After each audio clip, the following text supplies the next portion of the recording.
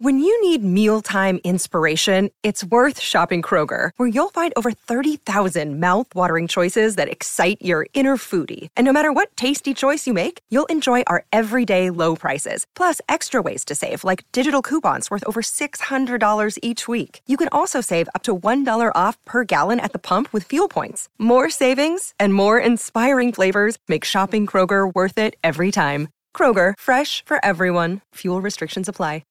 G'day, Mike Hussey here, but you can call me Mr. Supercoach. KFC Supercoach BBL is back and there's 25 grand up for grabs. So what are you waiting for? Play today at supercoach.com.au. T's and C's apply. New South Wales authorisation number TP/01005. On trackside, the Mountain Yard.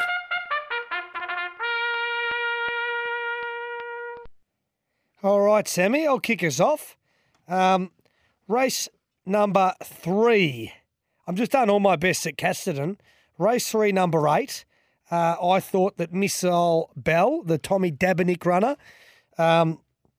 was ready for another win for her. Very, very lightly raced 5-year-old, just with the 4 career starts. Bolted in at St Arnaud over the 2,000 to break the maiden. Stepped up to benchmark 58. Had a nice run, no real excuses. Tried hard, just tired a little bit late, and got run over the top of 4Ari and the Fire Trap late in that race. Should be fitter for that experience. Another race that there's been a few scratchings, so there's not many here in this field, and obviously the main danger is the Dan O'Sullivan Halcyon East. But just thought there was a little bit more upside with our horse. And at the 350, I like it. The very, very, very, very small field of 4 in the next at Casterton. So Mavada, the Mar Eustace runner that 7 career start number 3 today and has been a bit unlucky not to have broken the maiden already with 2 career seconds back-to-back. So that should win. Then I'm just going to roll it into the first starter for the Mar Eustace team in the next, Jenny Laratist.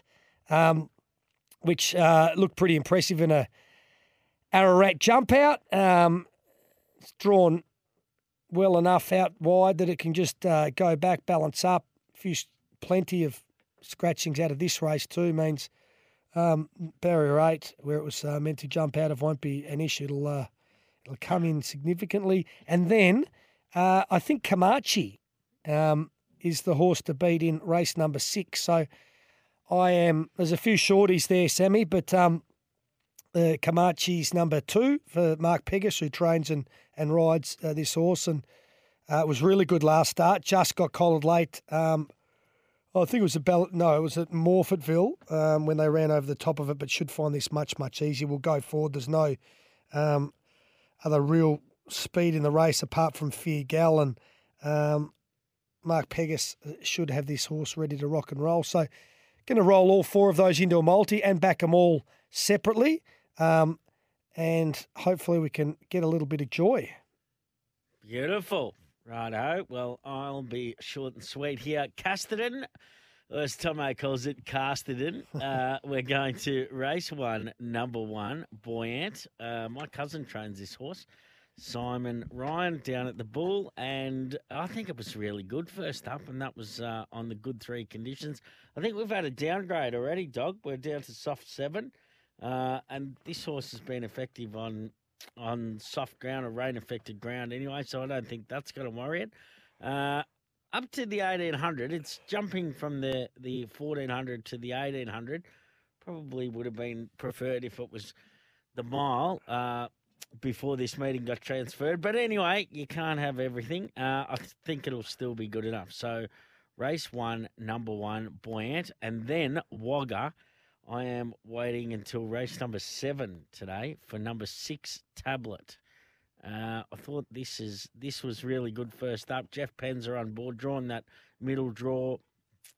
Just needs a bit of luck. But of the horses that have raced, I think this is the one that stands out to me, Tablet. So I think he's about $2.40 or $2.60 this morning.